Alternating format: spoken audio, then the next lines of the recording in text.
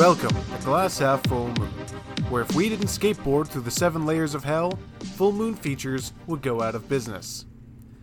I am your host for the evening, Gabe, and joining me is the gamer, my co-host, Casey. Casey, do you like video games? I sell them for a living. Well, just because you do that doesn't mean that you like them. After we finish with this, I am probably going to go play some video games. Well, in that same regard, I will ask you, have you ever played a VR video game? VR gives me a headache. VR gives me the nastiest headache, which sucks because VR is the perfect platform for the horror genre when it comes to video games. Well, you see, I got a chance to play VR once. It was pretty fun, but there's still just a lot of technical limitations, namely the fact that it did try to steal my soul. What game did you play? This doesn't sound like any VR game that I've heard of. I played Arcade. It's the new sensation sweeping the nation. Have you not heard? No. Is this in beta? Is this in early access? Because I don't think I've seen this at my store. Well, you might have heard about the hit film it was based off of, also named Arcade from 1993.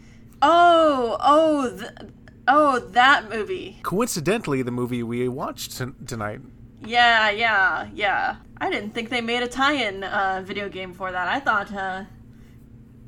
I didn't think this was big budget enough for a tie-in video game made solely for the purpose of a cash grab. I guarantee Charles Band wanted to make a tie-in video game. I'm sorry. But no, tonight we watched Arcade. Casey, would you recommend Arcade to anyone? I didn't hate it, but Arcade to me felt like a long episode of Are You Afraid of the Dark? You know what? I can sense that. I can feel that energy coming off of it. This felt like a really long episode of Are You Afraid of the Dark? It's very PG-13, like just bordering on PG-13, very far end of PG, maybe a few curse words here and there.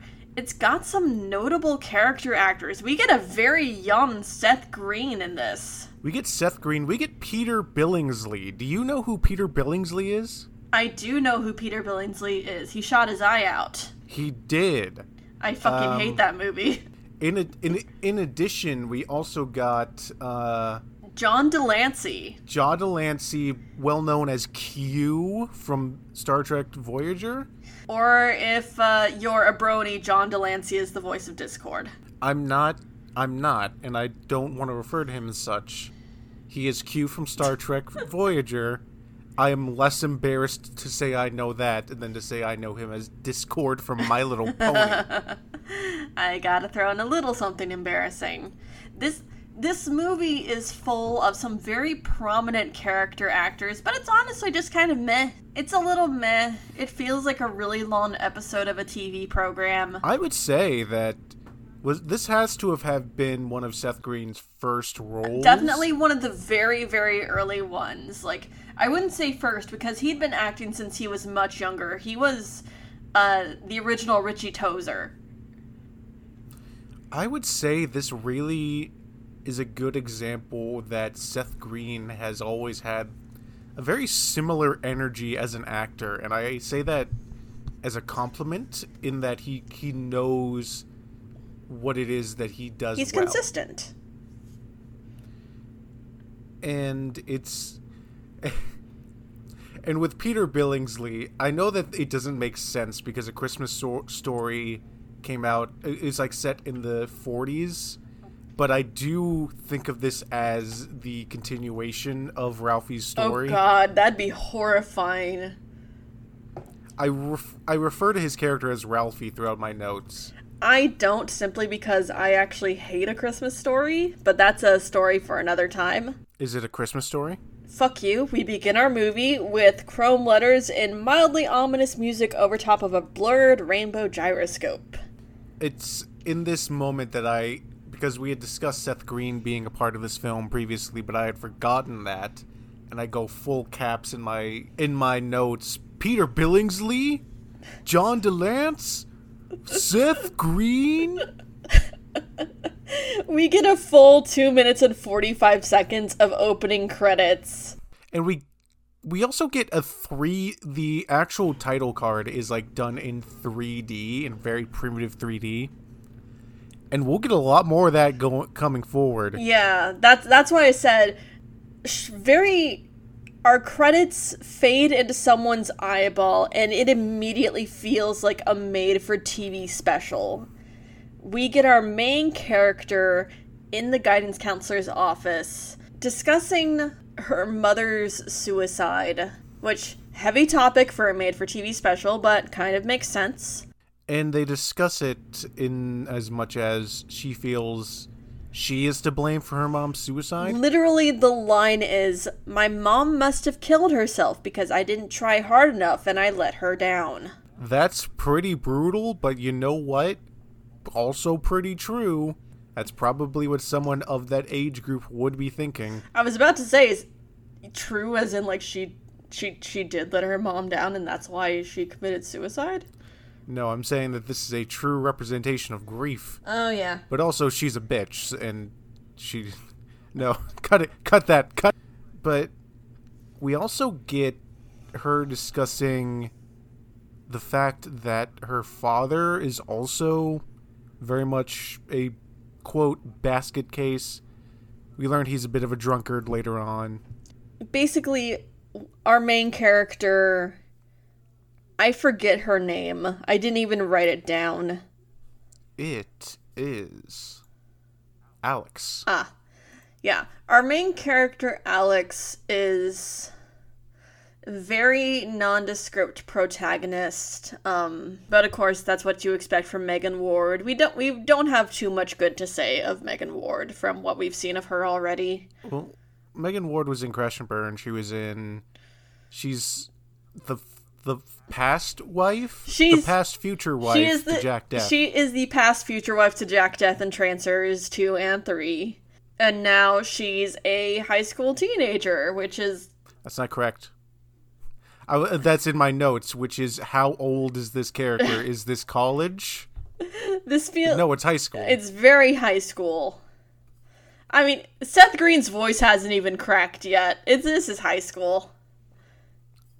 Speaking of which, we cut to Seth Green and Ralphie, who, again, Seth Green is just a treat. He's a treat in any movie he's in, and that's not any different here.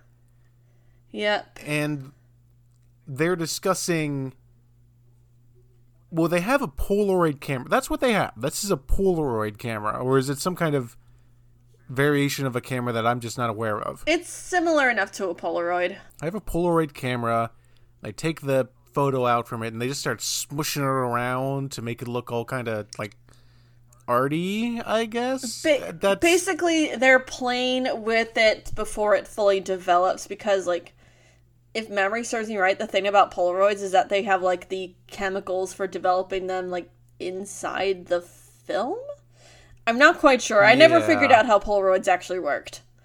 But I know you're not supposed to shake them, contrary to popular belief.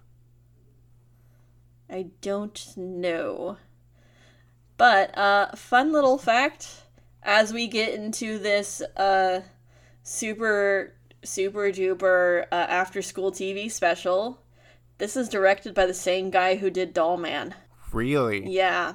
I feel like Doll Man's director has directed other things in the past that we've watched, but it's always fascinating to find these directors that are repeat...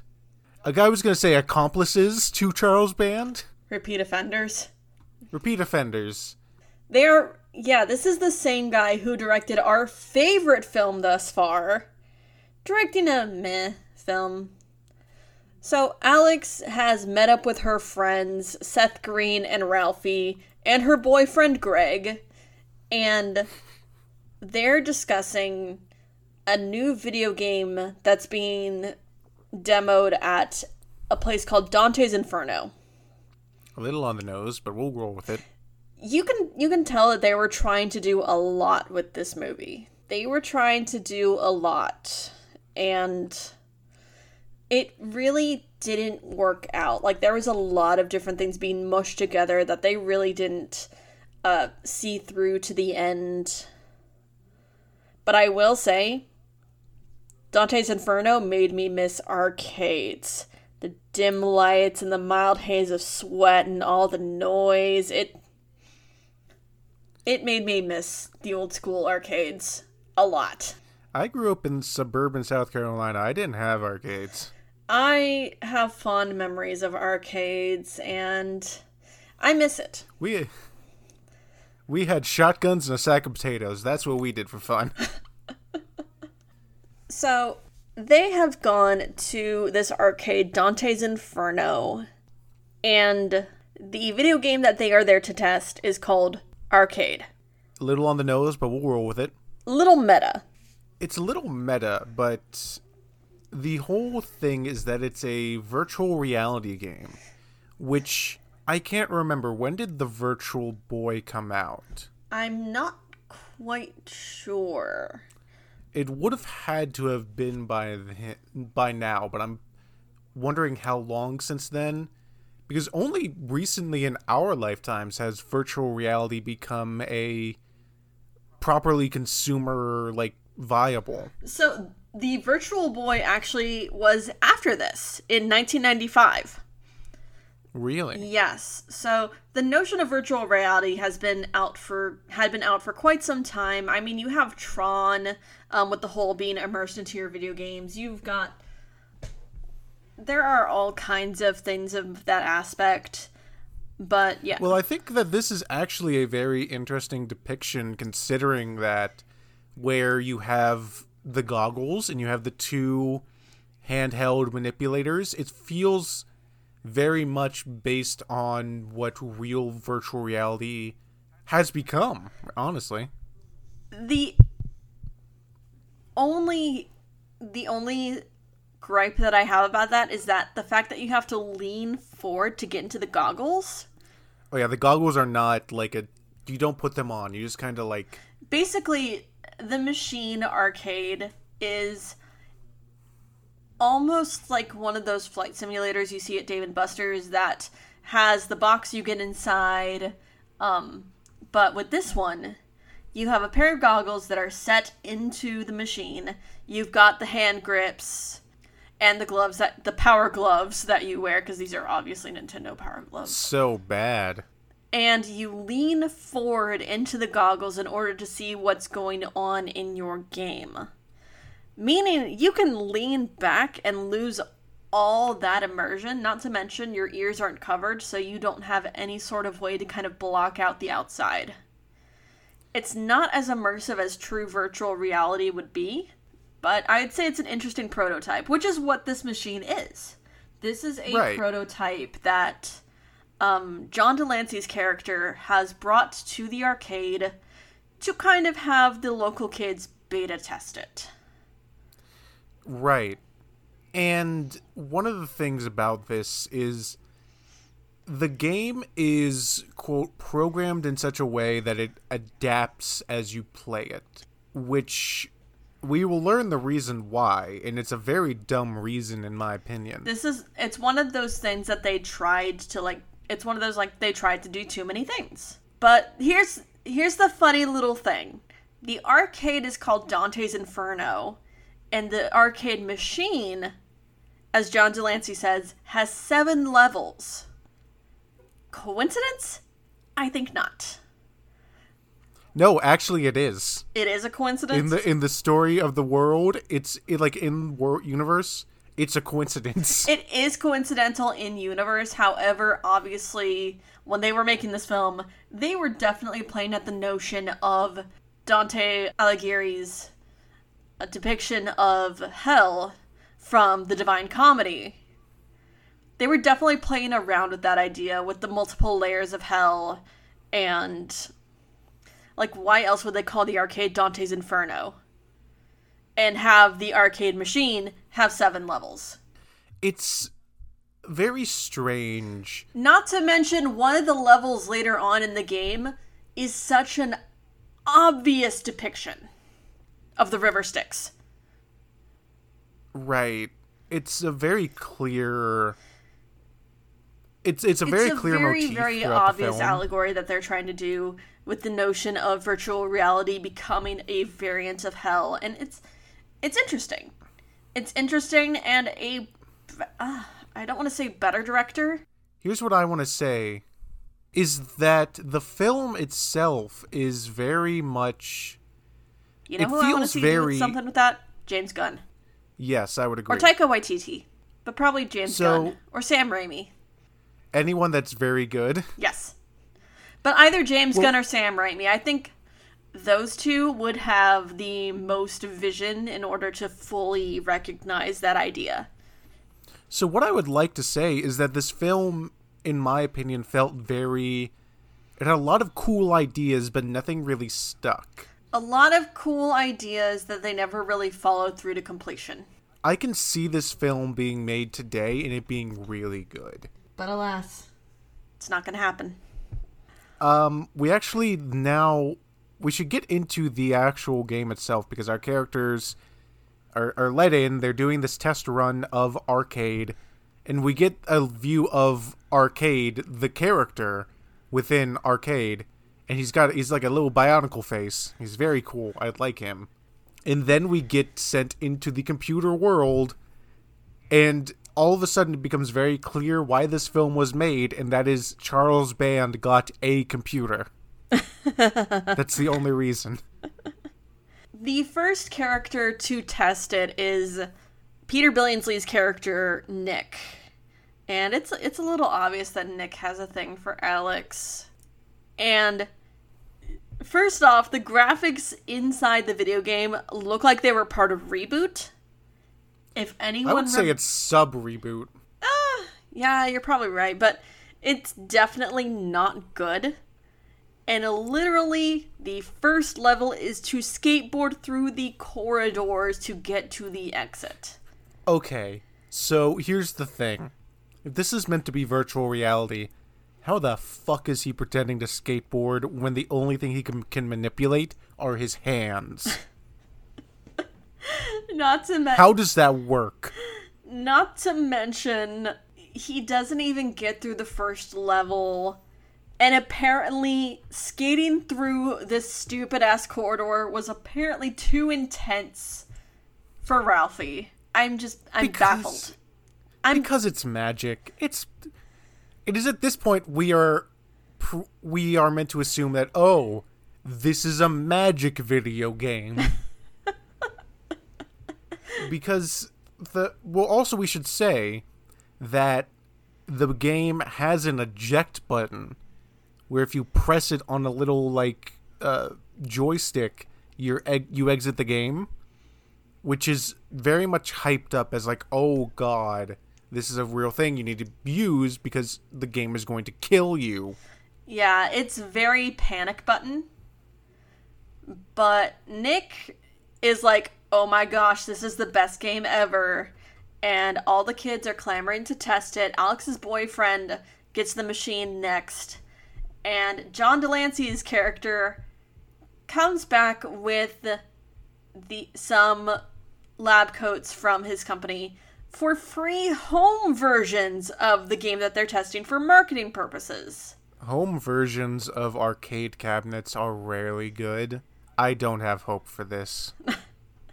If I am a child, I'm telling him, no, I'm not taking it. I know it's free, but it takes up space in my house, and therefore it's a detriment to me. I don't know, if you were 13 or 14 and you were handed a free video game and all you had to do in return was fill out a little marketing survey, I think I would take it. Do you want to know what arcade game I would take home? What? Killer Cow. I'll take Fight Crab. But also, did you see the arcade cabinet, Killer Cow? I did not. There was a pan over just before they hand out the VR headsets, and one of the arcade cabinets just says Killer Cow, And I am so curious about that game. I'd play it. But also, why did they leave Greg alone while he's testing Arcade? Wouldn't someone want to watch him? They need to ride the hype. I guess. But as everyone is going and clamoring for their free home arcades, the machine done eat Greg. Greg gets dusted. The machine done ate Greg.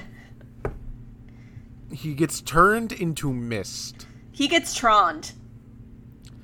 And no one is concerned. Not a damn person other than his girlfriend. And even then, they seriously leave thinking, oh, he must have just gotten another ride home. Alex is the best girlfriend ever. How is no one concerned? Even his mom's not very concerned, considering Alex calls his house at 12:30 in the morning, wakes up Greg's mom, and she is really calm for being woken up 30 minutes past midnight and her son not being home yet. Oh, and, well, actually, before that happens, the reason it's 30 minutes past midnight is that Alex puts on the headset and plays the arcade version at home. And also, we should also mention that in the game, if you don't beat a level by a certain time limit, they release the Screamer, which is just a giant it's, the skeleton monster from Hellraiser, at the very end? Yes. That's what the Screamer gave me vibes of. Oh, you mean the random dragon skeleton that Clive Barker just randomly wanted at the end of Hellraiser? Yes. A little bit, That's yeah. what it's just a flying skull face monster, and it's dumb. It's very dumb. It's very dumb. We also get a time skip whenever you play the game. Apparently, time flies when you're having fun, haha. And also I should say that the take home is more like VR that we know today. You put the goggles on your face. Mm-hmm. But the goggles have outward-facing lenses, as though you're meant to look through them, which is not how VR works. Did you notice that? I did not. But, obviously they needed something to, denote, oh, eyeballs go here. 'Cause prop making. Yeah, I suppose. So yeah, Alex is playing the home version and ends up spending 6.5 hours skating through corridors while Arcade itself taunts her. Arcade calls her a bitch. He does. He does straight up call her a bitch. It was at this moment I said, are they trying to make Arcade a Freddy? Are they doing the Freddy? Is it prime time, bitch? I was straight up expecting him to say, welcome to prime time, bitch. Yep. It was getting egregious. A little bit. But after Alex has bothered Greg's mother so late at night, it also seems that parents in this town are super lax, because she just leaves the house. Where are they living, Maine? She just leaves the house and goes find Nick. And apparently Nick must have gotten the PC version and Alex got the console version. I wonder if they can play cross-platform. I mean, I would assume you just can plug it in to the screen. I know, I'm making a joke. Oh, well, I didn't know that. Nick is attached to his computer, playing Arcade. And thankfully, he's not super duper crazy immersed because Alex is able to pry him away. At which point they try to call everyone at 1 in the morning. And also, he starts gaslighting her. Did you notice that? I did not. She's like, the game called me by my name. And he's like, no, it didn't. You're just crazy. No, but you don't understand. The game said my name. No, it didn't. No. And it was a little bit... Ralphie fucking sucks is what I put in my notes. And no, yeah, and then they start calling a bunch of people and a bunch of people aren't there and not a single Not a single person seems concerned, which, is neither here nor there, I suppose. It's so dumb. So she leaves Nick, and they meet up the next day, and Alex, of course, is being a high school detective. Like, oh no, all their phones are out of order. And Nick's just like, oh, you're overreacting. When I'm sitting here like, it could have just been a standard cell tower outage. To be fair, a Bionicle called this woman a bitch earlier in the evening. I would be a little bit tussled as well. Bionicle.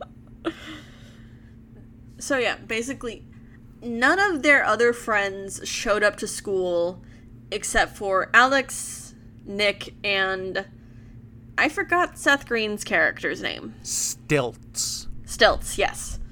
And the only reason Stilts was there is because he didn't actually play the game, he had a date. And he's talking about squishing her honkers. Yep. Talk about squeezing her boobies. Seth Green is just magical. He's wonderful. He's doing God's work. So, they leave after school and go visit Lori, who is sitting in front of her TV smiling like a loon stuck inside the game. And then Alex breaks a window. Yay! Trespassing! Vandalism! Trespassing! Yay! And Lori is very creepy. I do want to compliment this shot composition in this, because it has Lori's face like all zoomed in and shit, and it does feel well shot, this scene. Probably because they were just ripping off Poltergeist for several parts of it, but yeah, I literally wrote in my notes, this is some Poltergeist bullshit. We're just watching Poltergeist. This is some Poltergeist bullshit. And Arcade is like speaking through Lori that he wants Alex for whatever reason, protagonist stuff. He sucks out Lori's soul through the TV in a big old Poltergeist moment. And then when they try to get Lori's, unconscious body away, it's just zapped up and eaten. TV eats it. This is straight up Poltergeist shit. And Ralphie straight up says, yo, let's just drive away and never look back. And I write down, this is some magic bullshit. You know you can't run from it. Why even attempt? It's in the wires. It's literal magic, my guy. You just gotta roll with it. It's electric magic. But then they do have a smart decision, which is Alex, or rather Ralphie says, oh, this is still a game. Someone had to program this. Well, let's go find the people that programmed it and see if we can't figure out how to beat it. Yep. They go to the company that made the game and basically threaten, saying, yo, we gotta tell the people your game is satanic if you don't talk to us. We're gonna say it's telling us to do satanic rituals. And I'm like, you know what? This is the right time and the right place to be making those kinds of threats. Go for it. Oh, yeah. It's like, we can say that your game sucks and no one's gonna buy it, and also we might worship the devil now because of it, so, hail Satan. But this gets them their way. They go and they meet with the, what's this guy's role? Is he the CEO of the company? Because he's not the programmer. John Delancey's character is, I think, a sales rep. Right. I believe he is a sales rep. And they go in under the guise of wanting tips to beat the game so they don't run around saying the game sucks because it's too hard. At which point, he leads them to the programmer. Who is a little poo-poo baby who throws fits because the video games are too hard. The video games he made. Which, he straight up says that no one has been able to complete this game, which is not how games work. Those things get play tested. If you can't beat the game, then they don't go out for sale. Literally, Mario Maker won't let you upload a level unless you can beat it yourself. It is absurd to think, because spoiler alert, or not spoiler, in this scene we learn they're not like Satanists, they're not like evil programmers. They didn't put like spells in this game. This is literally just a game. Like what they did was they used cultured brain cells basically to make the predictive algorithms. But it's just a normal game that they've made. But still, they're not Satanists. They used brains. They used baby brains. Don't get me wrong. They used human baby brains. Don't get me wrong, that's evil, but they aren't doing it for the purpose of evil. They're doing it to make money. Science. Which raises the question, why would they let this game go out in the state that it's in? The investors pushed them to up the release date. The investors? The investors! Of the Satan game that steals your soul? I mean, it's the only thing that explains Cyberpunk 2077. Are they also the reason that Cyberpunk 2077 tried to steal my soul? Possibly. I mean, it depends. How much is your soul worth? 2 Twinkies and a Tesla? 2 Twinkies and a Tesla? Did I stutter? Are they sugar-free Twinkies? Fuck no, I don't have a soul anymore. I don't give a shit. But, okay, let's not run past this. They used human brain cells for their video game. They did. I don't know how. They did use human brain cells to create Arcade, and now it's become sentient. Just, the dialogue in this scene is so dumb. Literally, the keys are the key is a line that is said completely serious in this scene. The fucking guy has schematics for the video game. And I don't think I need to explain to you that that's not how you make a video game. You don't have vague schematics. The only reason you might actually have schematics would be like a level layout.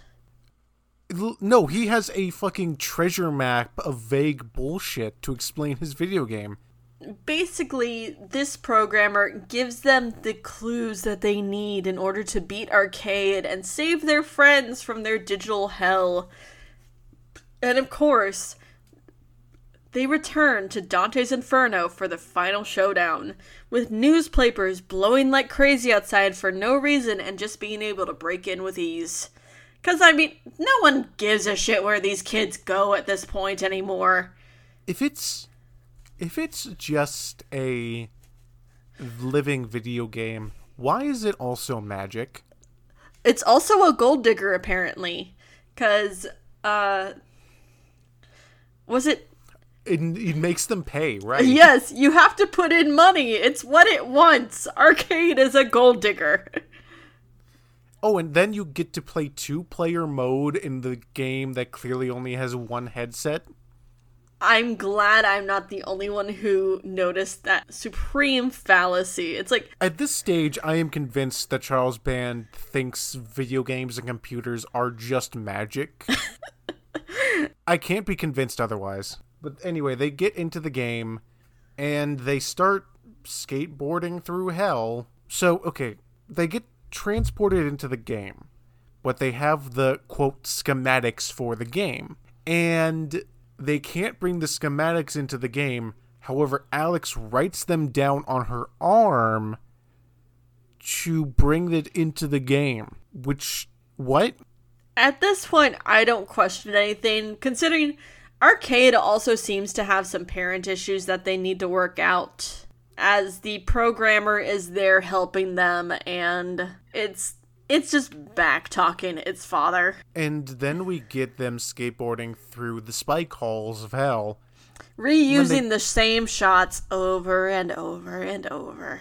Well, then they they find a door, and Ralphie is like, is this the next level? And it's not a bunch of spike halls, so it's probably in the next level.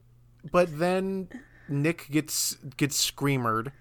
He gets scratched by the screamer in real life. Oh, and then they briefly teleport to Doll Man, because you go and you see the fucking cinder blocks and rebar. Yes, I'm glad you noticed. Level 2 of Arcade is the scrapyard from Doll Man. I can only be convinced that this is a place in LA that just exists. I'm sure. I'm sure it is, but it's still very, very funny to me.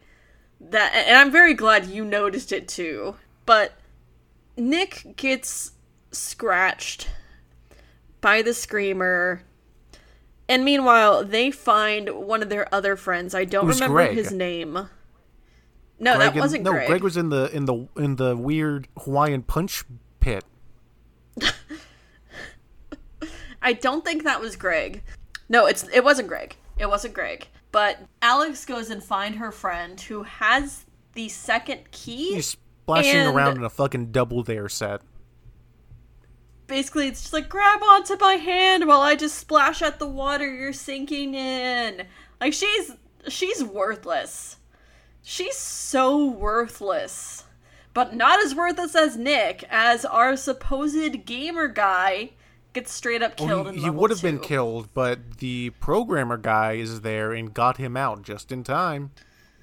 And then Alex, before she gets screamered, dives into the double dare pit and comes out and sees, and I'm going to say, she sees two like hooded figures standing on either side of like a dock in boats. And I wrote in my notes, what is this only telling lies ass bullshit? And then I was right. That is what they're doing. They're doing the one tells lies, one tells truth bit, but they do it incorrectly. They straight up say who the liar is. But the way they subvert it is by saying, okay, one boat will take you to the next level, one will take you to the City of Lies. You gotta figure out which boat is the way that you need to go. But it's still very stupid. Well, the thing is, again, they say, I'm the one that tells lies and I'm the one that tells the truth, which ruins the riddle, because you just go to the person that tells the truth and it's like, which one takes me where I need to go? And they'll point you there. And it's also Seth Green and Lori are the two hooded figures. It's Stilts and Lori as the boatmen, and this is an obvious River Styx reference. So Lori figures out where she needs to go, and she just fishes some random kid out of the water. She finds a boy. She found the secret boy, got an extra life. Secret boy collectible. Come on, keep up. Secret boy collectible. Just randomly shows up in the middle of what should be level 3, but she gets to the city and apparently it's level 5? So they just straight up skipped one. Okay, wait. Level 2 was sinking in the bubblegum. Level 3 was tell lies, tell truth. I would suppose level 4 is just the boat ride? The actual trip across the river? Which isn't... The only challenge there was to find the secret boy. Which is very odd. Also, this random kid is obviously not saying his lines. They're just dubbed over. They're straight up dubbed over. The ADR throughout this film is phenomenal. There is so much ADR. I don't know if you noticed that. It's so dumb. And then they do a Tron. Literally, they get into their fucking cyber ship and get chased by skull cruisers throughout the cyber city. This is a straight up Tron. They do a Tron. It's so awful. But to be fair, this is the most exciting I've ever seen a full moon feature up to this point. The very like screensaver-esque graphics, but it's an improvement. Then we get to Arcade's sanctum or whatever, and we learn that the kid is actually Arcade.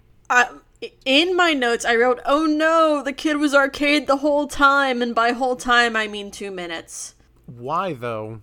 Like, I understand. The thing is, he was a kid who got his brain cultured for the game, but the question is, why is he mad? Why is he specifically targeting Alex? Why is he magic as well, seemingly?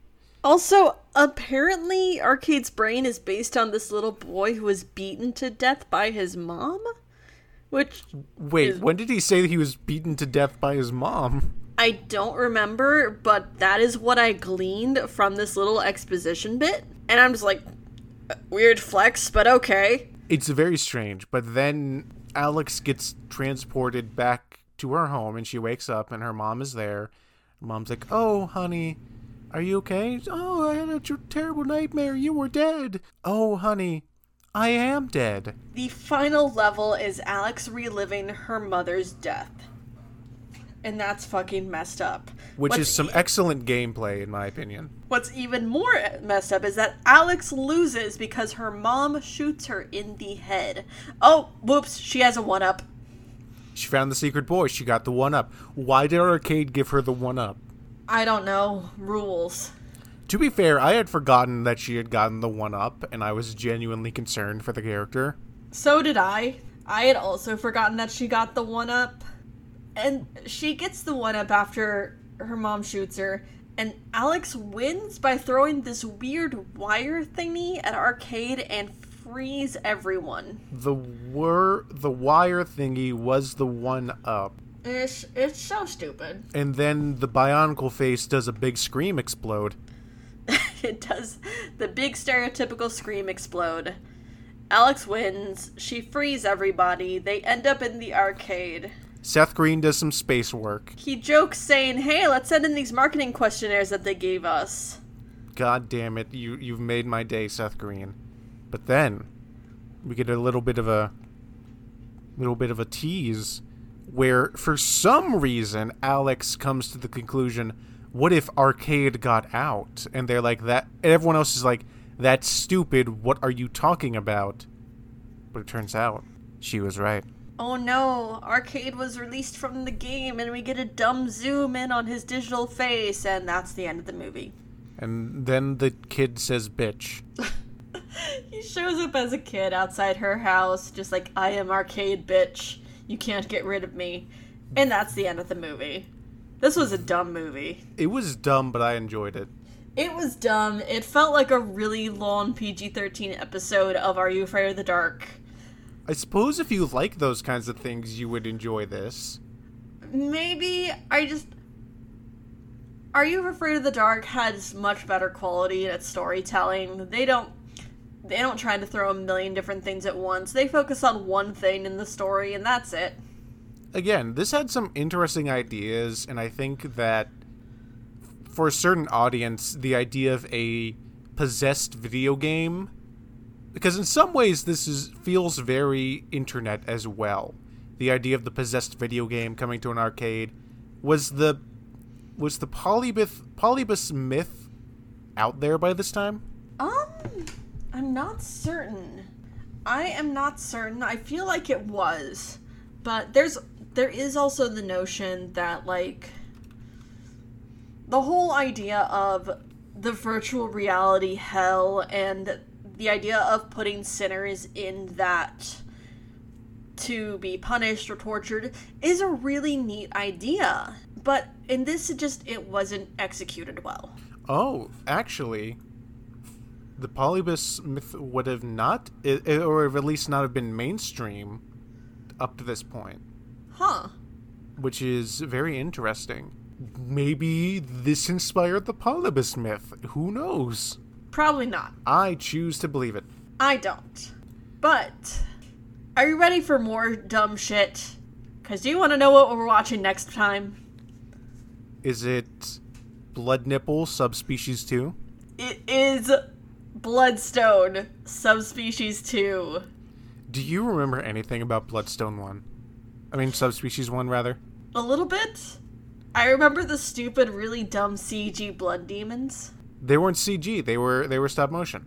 Oh yeah. I still remember the really dumb blood demons and how stupid the main antagonist looked. I have to question why they chose this film to have a sequel to. Anyway, we will be back with Bloodstone Subspecies 2 next time. But until then, I would like to wish everyone an absolutely horrible evening, and don't play Polybus. You will have your soul taken away. Bye!